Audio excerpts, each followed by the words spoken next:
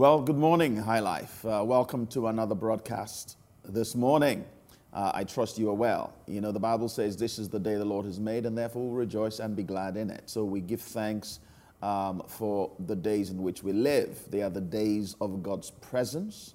They are the days of God's life, light, love, and glory manifested in a way that is greater than we've ever seen before. So again, welcome to this broadcast. Before we get into prayer and get into the Word, this is just to remind you that this week we are starting our book club. We're going to be studying the book Unpunishable by Danny Silk, and I'd like to invite you to join us as we begin this exciting study.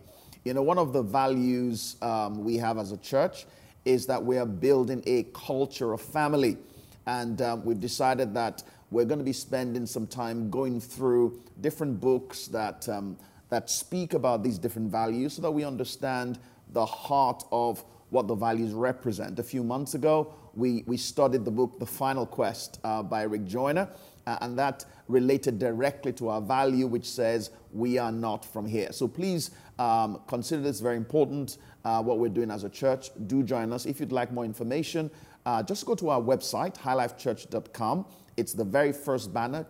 Tap on the button that says Join Now, and you can get information about the book, our whole process, and also how to get the book for yourself. So I look forward to having you join us on Tuesday evening, which is when we start the study.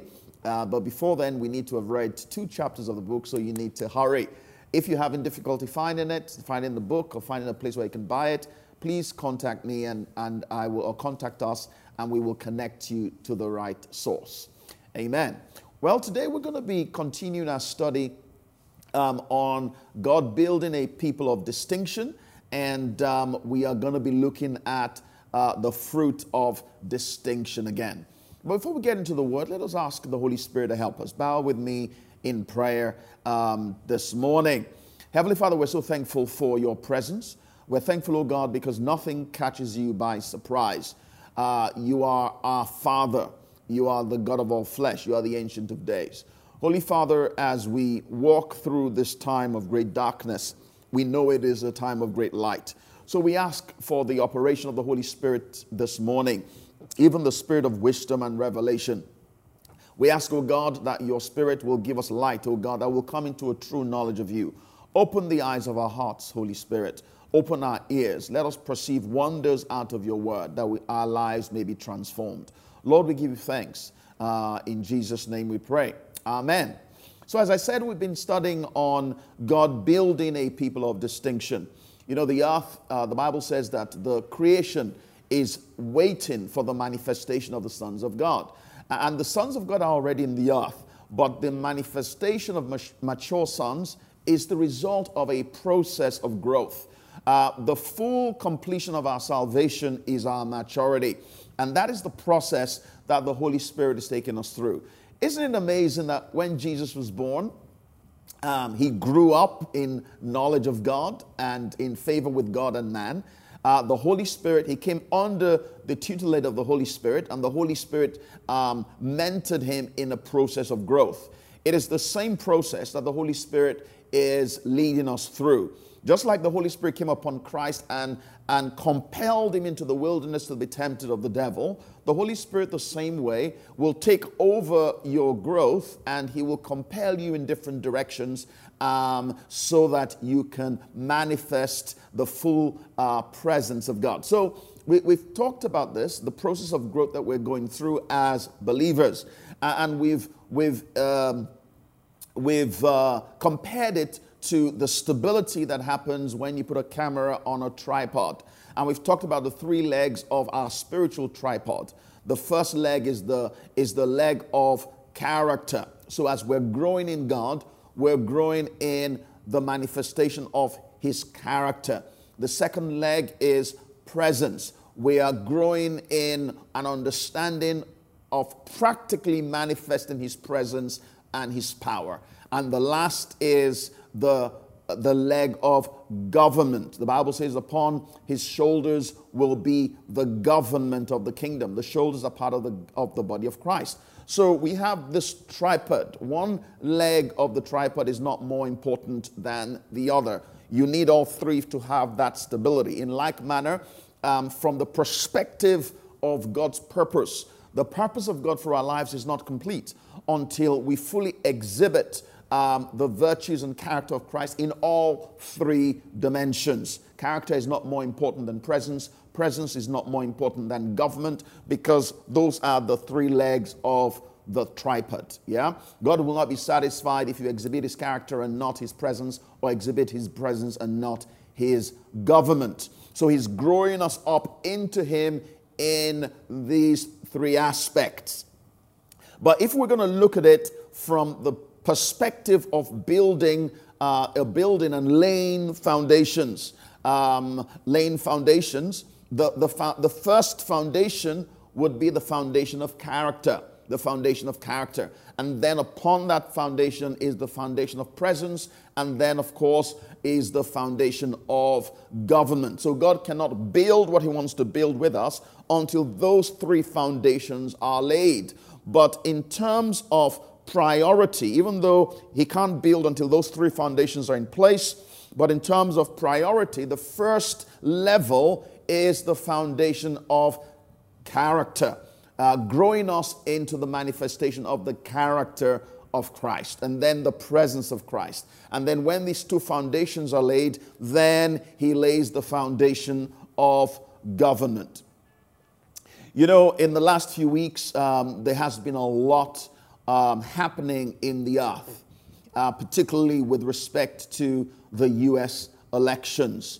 And, there's been so much going on there. A lot of Christians have been praying that God's will be done. And, sometimes I've heard the phrase that, Christians should stay away from politics. God can use whoever is in power, and we should stay away from politics. I believe that cannot be further away from the truth. Okay? When it comes to government, government is a key foundation of why we're here. In fact, it is, should I say, one of the key manifestations of God's presence in the earth. It's all about government. It's all about government. The Bible says in Revelation 11:15, it says, the kingdoms of this world have become the kingdoms of our Lord and his Christ, and he shall reign forever and ever. Okay? It's all about government. It's all about politics, okay? And it's important to understand that our role as the body of Christ is not fully manifested on the earth until the government of God has a free course through us in governing the earth. In the millennial reign of Christ, he's going to come and govern the earth. So the government we have in place is important, okay? It's very important. The Bible says that when the righteous rule, the people rejoice. Hallelujah. So that is part of our mandate. It is important that we get involved in politics. It is important that we get involved in the affairs of the city. And it's not just about appointing righteous leaders. It is about being the righteous leadership. Okay? It's about being the righteous leadership.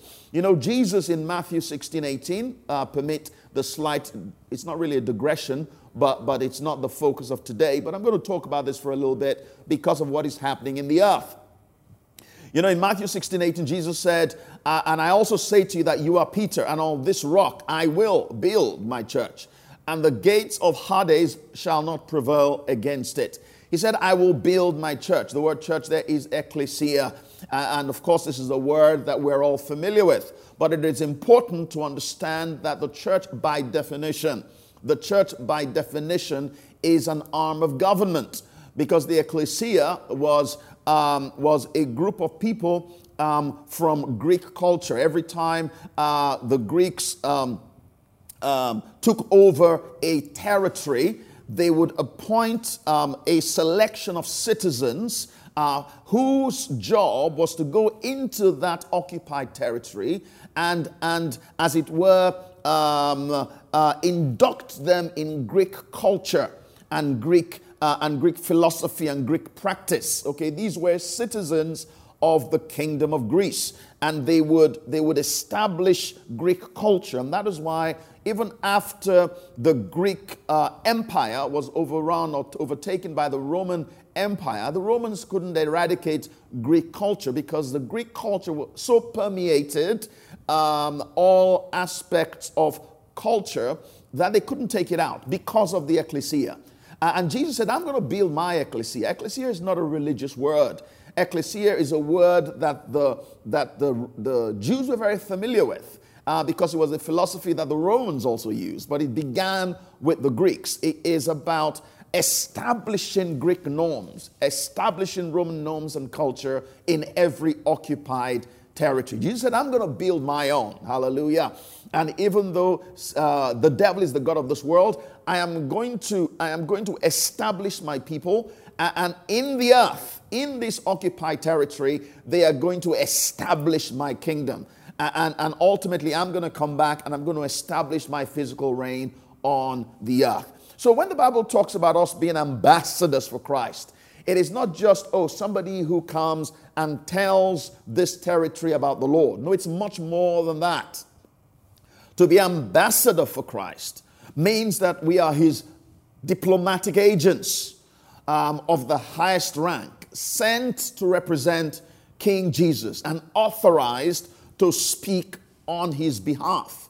It means that we are the voice of heaven to the earth, invested with royal power through the name of Jesus and authority of his blood. We are here to represent him, not just in word, but in power. We're here to terraform the earth to heaven, as it were. We're here to build heaven on the earth. That's what a representative is as far as the kingdom of God is concerned. You know, when Jesus taught us to pray, he says, pray this way: Our Father who is in heaven, hallowed be your name.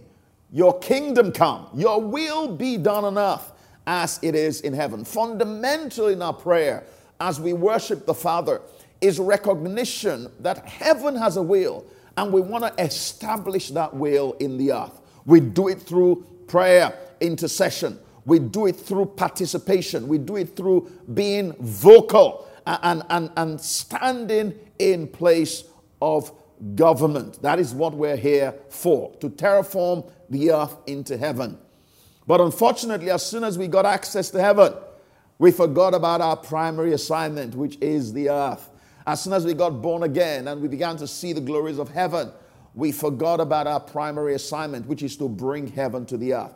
It is a time to remember that in every place we're in, that it's about government, expanding the kingdom of God. You know, the primary occupation of heaven is the earth. Hallelujah. Not heaven. Heaven is not thinking about heaven. Heaven is thinking about the earth. Because heaven is worshiping the Father. And heaven is seeking to fulfill the will of the Father. And the Father's will is about the earth. Because on earth are his precious creation. So our hearts are occupied with the inheritance that the Lord promised, or the Father promised the Son, which is people. That occupies our heart. So the affairs of the earth are important to us because they're important to the Father.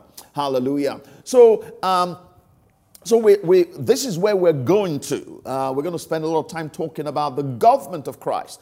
But we're beginning with the foundation, which is the character, because we cannot establish government without manifesting his presence. And we cannot establish government without, and we cannot manifest his presence without beginning with that foundation of character, Now, one of the things that we've seen in all our studies, you know, we've looked at Philemon 6 that says that the sharing of your faith will become effective as we acknowledge every good thing in us in Christ. That was the key text last week. And before that, another verse we looked at was 2 Corinthians 3:18 that says, we all with open face, beholding in a mirror the glory of God, are transformed or changed into that same image from glory to glory, even as by the Spirit of the Lord. One of the things that we have seen when it comes to being transformed, when it comes to manifesting the presence of Christ, when it comes to being fruitful, abiding in Christ, as we studied a few weeks ago from John 15, one common thread we've seen all the way through is really the importance of meditation. The importance of meditation. We looked at it in the word acknowledgement, the recognition of who we are. We looked at it in the word to gaze in 2 Corinthians 3:18, to fix our attention on him. And it's as we fix our attention that we are changed. We saw that word union in John 15, where it says, when you come into union with me, in John 15:4, the Passion Translation, Jesus said, you must remain in life union with me, for I remain in life union with the Father. For as a branch severed from the vine cannot bear fruit, so your life will be fruitless unless you live in intimate union, intimately joined with me. And we said the process of fixing our gaze, the process of joining ourselves with the Lord, the process of acknowledgement is that process of meditation. Meditation. You will never experience a deep relationship with Jesus or have a profound experience of his presence or be able to abide in him adequately if we do not practice biblical meditation. Biblical meditation, as we acknowledge, as we meditate, as we put our focus not on our weaknesses, but who we are in Christ, who Christ is in us. That is how transformation takes place. So that's a foundation of character transformation. Meditating on him, meditating in his word, focusing on him, keeping our attention on him. And this is the practice that we must all participate in as children of God. So as we are looking at the fruit of the Spirit, which we began looking at last week, we are looking at its fruit from the perspective of understanding what this fruit is, or the different aspects of this fruit, and acknowledging and seeing them in Christ and Christ in us. And it's as we look at who we are and what Christ is in us and what we have in us that we are able to be transformed into that image. And that's why we're looking at the fruit of the Spirit. We're not looking at the fruit of the Spirit from the perspective of this is what we are meant to do. We're looking at the fruit of the Spirit from the aspect of, or the perspective of, this is who Christ is in us. Hallelujah. This is who Christ is in us. It is important that we understand that we are looking at it from the perspective of acknowledging who Christ is in us. Every good thing in us that is in Christ Jesus.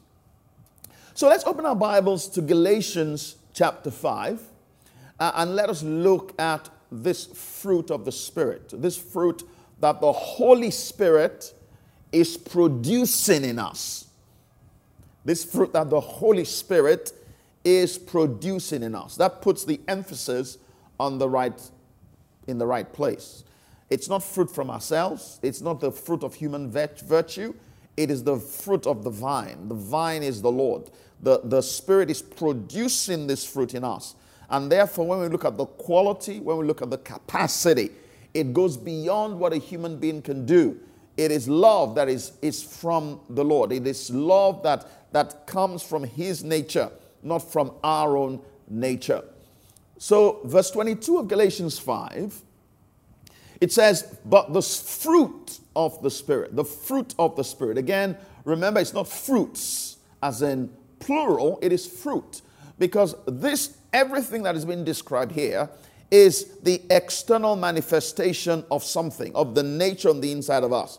When that nature, which is Christ, which is the vine, manifests, it manifests in these ways, in this way. Okay? It is the manifestation of the fruit. You don't have fruit in you. Fruit is external manifestation of the life of the vine. When the life of the vine manifests through you, the branch, this is how he manifests. Hallelujah. So Christ in you is coming out. And when Christ in you comes out, this is what he looks like. Hallelujah. So he says, but the fruit of the Spirit is love, joy, peace, long-suffering, kindness, goodness, faithfulness, gentleness, self-control. Against such there is no law. There is no law. You know, we began last week looking at love, because love is the foundational key to success. If we're going to manifest His presence, it's love. Love is the foundational key. If we don't get love right, we won't get anything else right. And that is why He begins by saying the fruit of the Spirit is love. You know, in 1 John 4:7, the Bible says, "Beloved, let us love one another, for love is of God, and everyone who loves is born of God." Everyone who manifests this quality of love is born of God, because you can't manifest it without Him. Remember, this love is not human love, it's divine love. You cannot manifest divine love unless He lives in you. So it says, let us love one another, for love is of God, and everyone who loves is born of God and knows God. He who does not love does not know God, for God is love. For God is love. So love should be manifest in everything we do and say. That's not to say that you're going to love perfectly all the time, but it does mean that the more we grow in love, the more God's presence can manifest through us, because God is love. The more the power of God can manifest through us, the more the prophetic can manifest through us, because God is love. Okay? God is love. God is love. God is love. God is love. Love is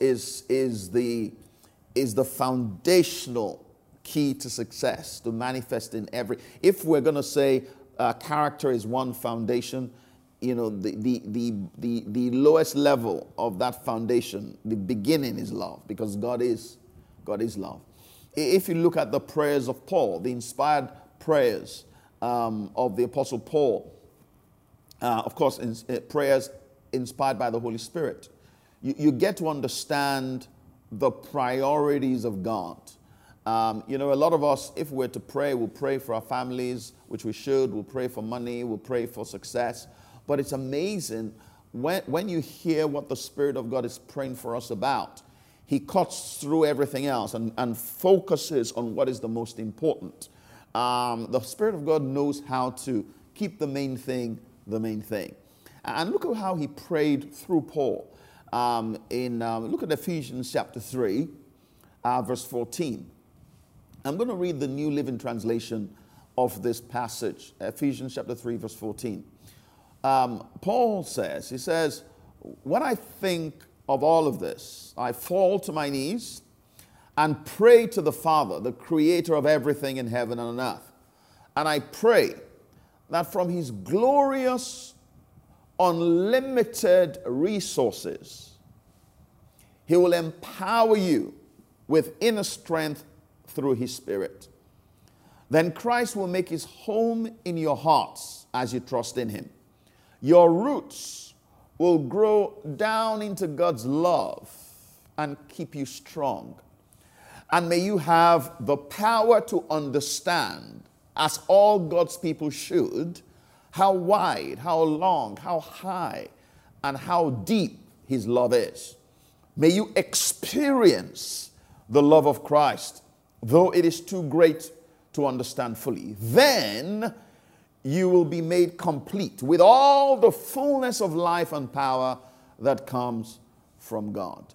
You know, it's so important to dissect this for a few minutes. He begins by saying that I'm praying that from his glorious, unlimited resources, he will empower you with inner strength through his Spirit. So this thing he's talking about and praying about is not going to come from you. It is going to come from the realm of the Spirit. It is going to come from the vine himself. Hallelujah. He says, I'm praying that from the realm of glory, where the resources of God are unlimited capacity. This is not about human capacity. This is about divine capacity. God, from your glory realm, I pray that we will receive strength. Can you imagine somebody's life being strengthened by power and that comes from God himself? That means that you are capable of doing this thing. You are more than capable of manifesting a product that is supernatural because you are being infused with supernatural strength. He's saying that the strength is not yours, it comes from him. Acknowledge that Christ in you gives you the capacity to do everything God has ordained you to do. And then he outlines different things. He says, as you are filled with this inner strength from the Spirit, your roots will grow down into God's love. Into God's love. Into God's love. That is foundational. Your life system will be empowered by his love. And you will come to understand as all God's people should, how wide, long, high, and deep his love is. You know, the love of God in us. You know, there are two dimensions to God's love. There's God's love for us and God's love in us. God's love for us. We must be established in God's love for us. Hallelujah. The Bible says in 1 John 4, I believe verse 16 talks about we know and believe the love that God has for us. We know and believe. We must be established in God's love for us. You know, when we are established in God's love for us, it creates confidence. It creates stability. We don't feel we have to react to others when they do not appreciate and acknowledge us the way they should. People should appreciate you for the unique creation of God you are. They should celebrate you for who you are because you are fearfully and wonderfully made. But when God's love for us is established in us, when our roots grow deep into our identity of Christ's love for us, it doesn't really matter what people do and say because you know that you are accepted in his beloved. So the Bible says that we should pray that from this place of glory, from the presence of God, that our roots will grow deep into God's love for us and God's love in us. When our roots grow deep into God's love in us, then we know we have capacity to love our enemies and to love the unlovable as far as the world is concerned. But then he says that you may understand that love for us and in us, and that you may experience the love of Christ, though it is too great to understand fully. And then you will be made complete with all the fullness of God. Understand, experience, manifest. That is the process. Understand, which is the result of exploration. That's what we're doing, exploring who we are in Christ. Acknowledging who we are in Christ opens the door to understanding this love. Understanding this love in us. Exploring this love that is the fruit of the Spirit. The fruit of the manifestation of the nature of God in us. Exploring it brings us into understanding. And understanding opens the door to experience. And then we can manifest. I love this prayer of the Apostle Paul because it speaks to what is important. It speaks to the priority of heaven. Love is the beginning. It's the door to everything else. Hallelujah. So we must understand this, and we understand it as we continue to behold. We looked briefly at 1 Corinthians 13 last week, and that needs to be a passage that we meditate on as believers. This is who you are. This is what you have. This is who Christ is, and he is in you. And begin to look at it not from the perspective of pressure. This is what God is expecting me to do. No, this is who I am. This is who I am. And the Spirit of God will give you understanding, and he will give you experience. And then from there, the fruit begins to manifest. Now let us look very briefly at the other aspects of the manifestation of the fruit of the Spirit. Let us look at goodness. I'm starting with goodness. You understand why I'm starting with goodness in a minute. It says the fruit of the Spirit is love, joy, peace, long-suffering, kindness, goodness, faithfulness, gentleness, self-control. Against such there is no law. Now goodness, the different ways goodness is translated, but boiling it down, goodness really speaks about moral excellence. And goodness is foundational to our new creation. If you look at the book of Ephesians, chapter 5, verse 7. Let's look at Ephesians 5, verse 7. It says, therefore, do not be partakers with them. Okay, previous verse is talking about walking in the works of the flesh.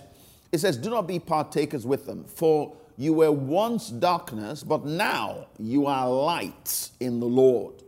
Walk as children of light, for the fruit of the Spirit is in all goodness, righteousness, and truth.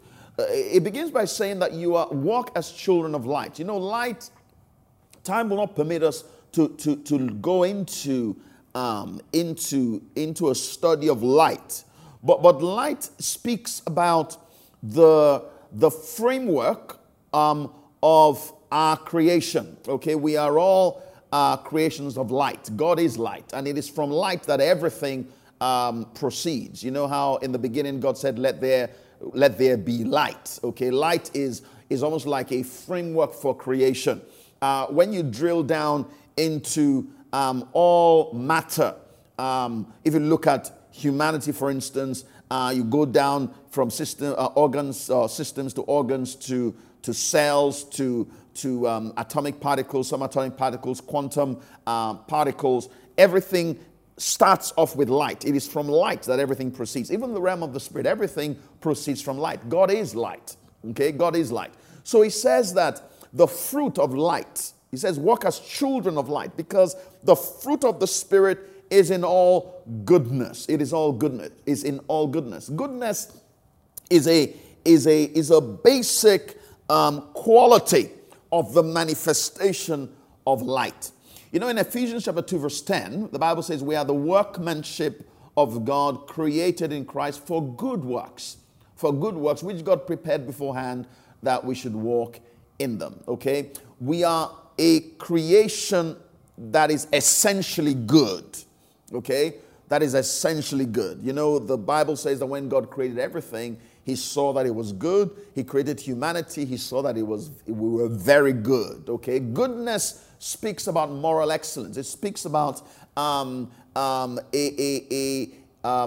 quality of our being. We are good beings. The Bible says that if anyone is in Christ, is a new creation. That creation is made for good works because it is good. Hallelujah. It is good. So we're actually made to be good.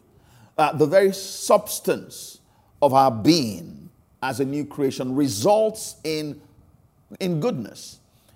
When we're not exhibiting goodness, we are behaving in rebellion against the very fiber of our beings. Look at Hebrews chapter 13, verse 20, speaking about goodness.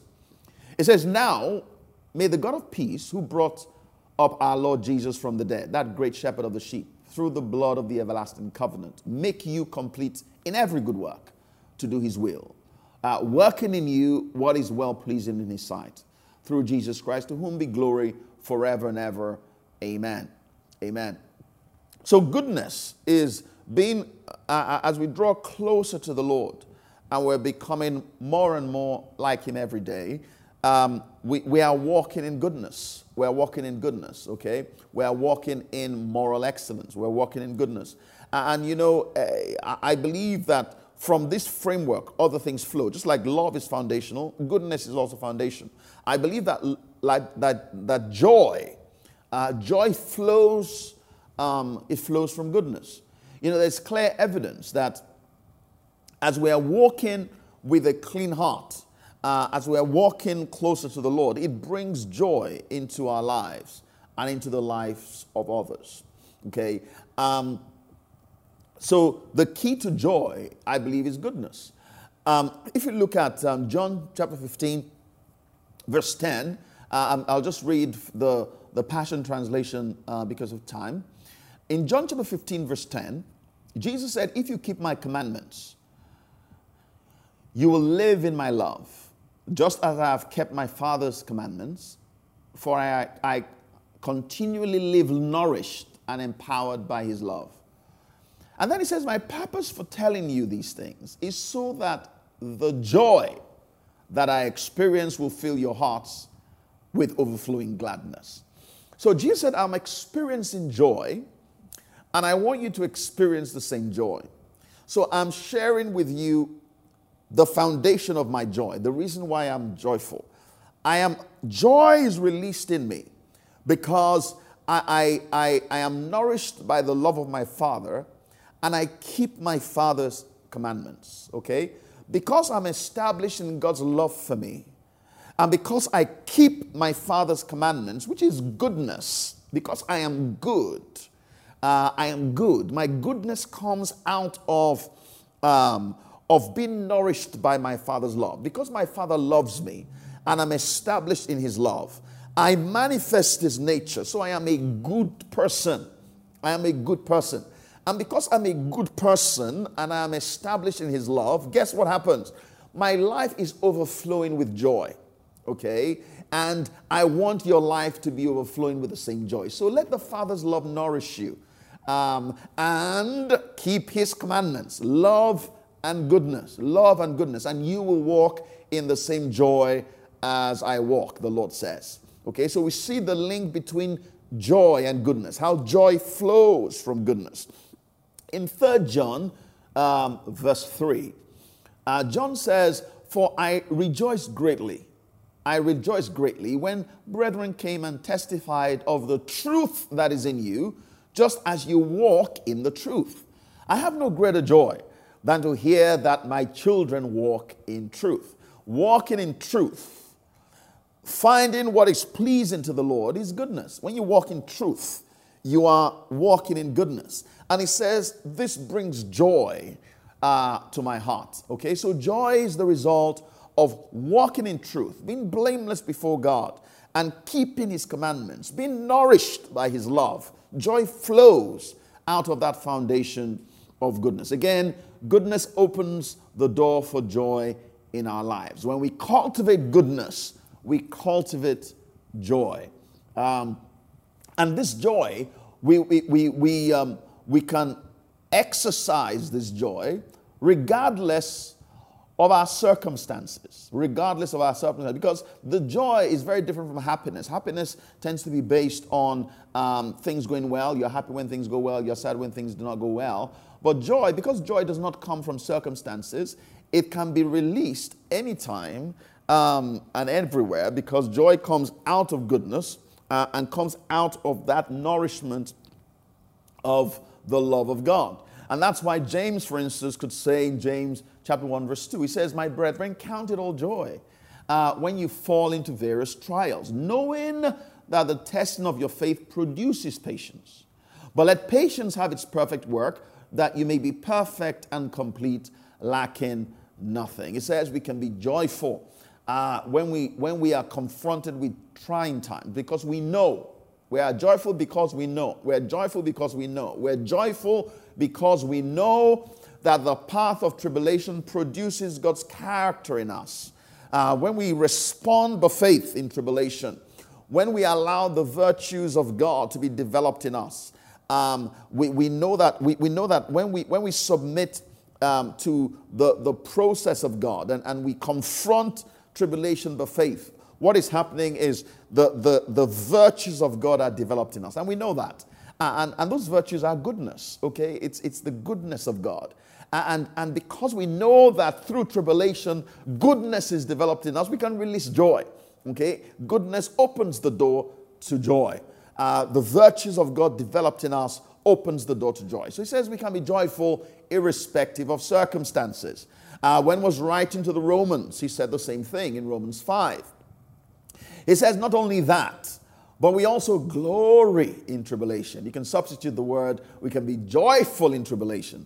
He says we also glory in tribulations, knowing. We're not, we're not sadists. We don't just rejoice because we have been, we're going through tribulation. We rejoice because we know something. That tribulation produces perseverance, and perseverance character, and character hope, okay? We know that through this situation, it's a bit like going to the gym. You don't get glad for going to the gym, but you get glad when you know that as you're pushing against the weight, it develops your muscles, okay? And that's what you want. So it releases joy on the inside. Hallelujah. The Passion Translation actually uses the word joy in that Romans 5:3 verse. It says, but that's not all. Even in times of trouble, we have a joyful confidence. In times of trouble, we're joyful, knowing that our pressures will develop in us patient endurance. And patient endurance will refine our character. And proven character leads us back to hope. Hallelujah. Leads us back to the fact that this is who we are. This is what we've been called to be. We've been made for good works. These tribulations are developing his character in us so we can have joyful confidence. So again, joy is what happens, is produced in us as we develop in goodness. Now, let us talk a little bit about kindness and gentleness. Kindness and gentleness. We saw that goodness and joy are more about our relationship with the Lord. Our relationship with the Lord. Recognizing that we were made in his image, obeying his commandments, being nourished by his love, produces goodness in us. And that opens the door to joy. Our joy in the Lord is our strength, Nehemiah says. 8:10. Our joy in the Lord is our strength, okay? So goodness and joy are more about our relationship with the Lord. Kindness and gentleness impact our relationship with other people, okay? This is also part of the fruit of the Spirit in us, manifested through us. It's not just about God, it's also about people, okay? Kindness and gentleness impact our relationship with other people. Again, goodness has to do with being pleasing to the Lord. Kindness involves how we behave towards others, okay? When you work on increasing the manifestation of kindness and gentleness in your life, you'll find yourself building relationships with others who will come alongside you and will work with you. You know, he that wants friends should also be friendly. Yes, it is true that, that when you are walking with God, we will be confronted with persecution.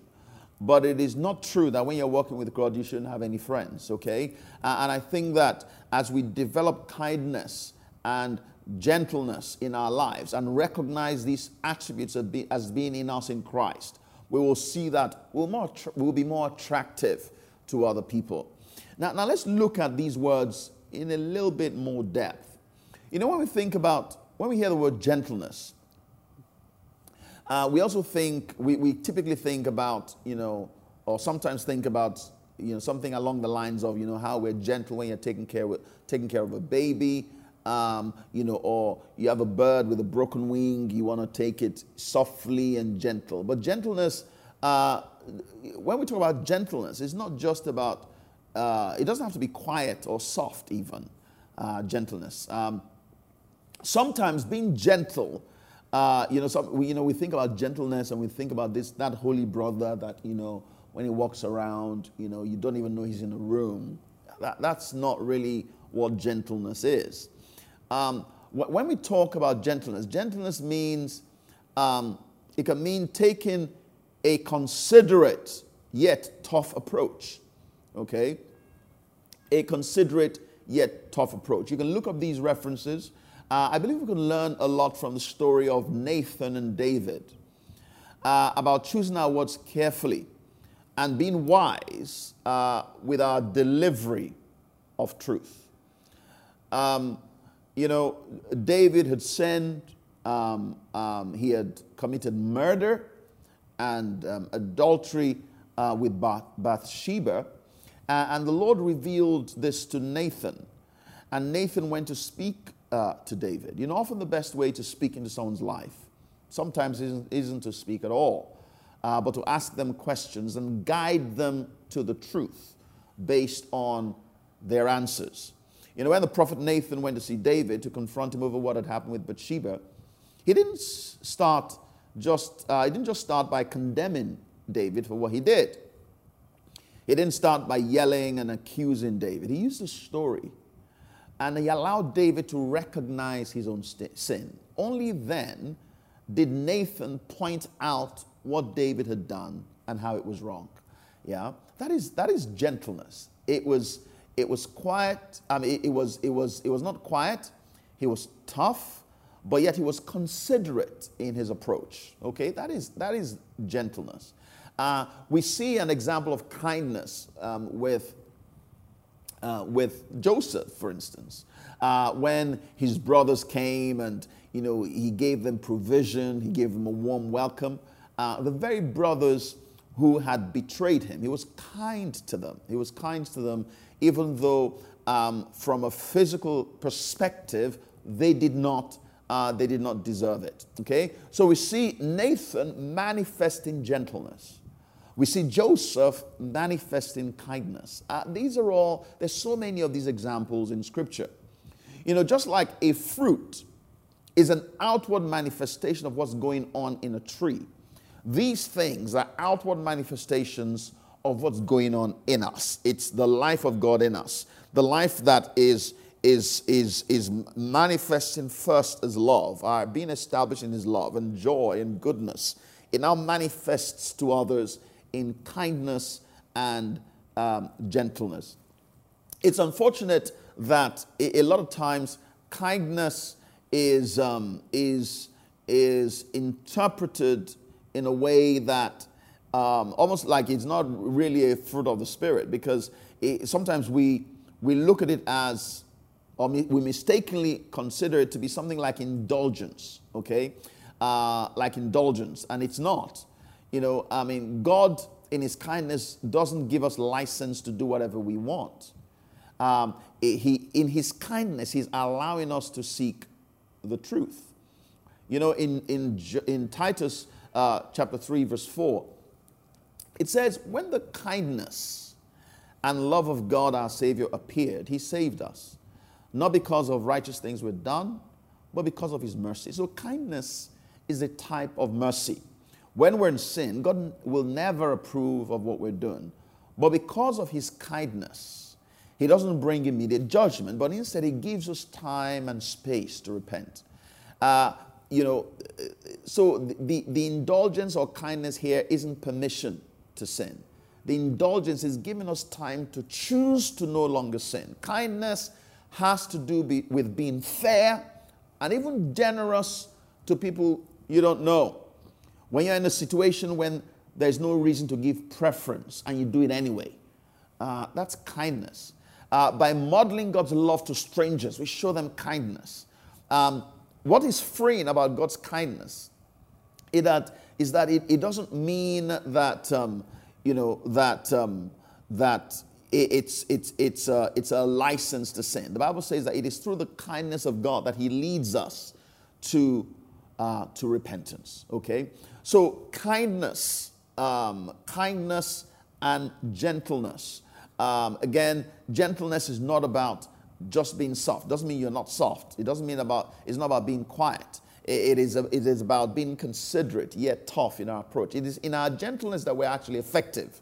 Nathan was effective because he was gentle. He asked questions. He knew, he had the revelation, but he was leading through his gentleness to a place of repentance. The kindness of God, the generosity of God towards us also leads us to repentance. He's not quick to judge. He gives us room, and he leads us in his kindness and generosity to that place of repentance. Okay, so again, just going back over what we've looked at today, without love, none of the other fruit or another aspects of the fruit could be produced.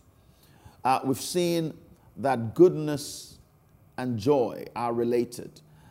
They come out of that place of love, and we see how joy is produced as we grow in goodness and security in God's love for us and in us.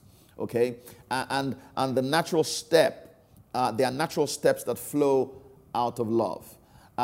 Goodness and joy help us to cultivate kindness and gentleness in our lives.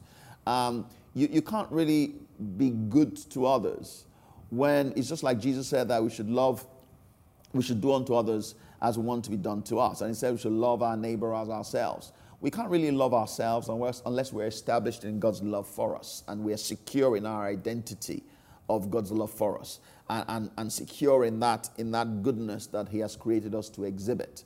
It is from there, from that relationship of security, that we can manifest kindness and gentleness with other people, because it's no longer about how people are treating us, because we have been well treated by the Lord, and our lives are established in that, okay? And as we'll see in future weeks, after good kindness and gentleness, then will come patience, then faithfulness, then peace, and finally self-control. We'll wrap this up next week, just looking at the different aspects of the fruit of the Spirit. But again, the reason why we're going through this is the sharing of our faith will only be effective as we acknowledge every good thing in us in Christ. This is the life of God in you and me. This is the life that we need to meditate on, and we need to commune with. We need to rest in who we are. We need to see these in Christ. And as we see them in Christ, we see them in us. We need to recognize that the life of the Spirit is what produces this in us. And therefore, it gives us the confidence, knowing that we can walk in everything that God, in His unlimited power and resources, has empowered us to walk in. Amen. I trust you've enjoyed our time today, and you've received nourishment from the Word. Understand that the person that is blessed is not the one that just hears the Word, but the person that does the Word. Let us do the Word by meditating on it this week. Hallelujah. And please don't forget, check out our website, join our book club. We start on Tuesday. God bless you. Have a wonderful week.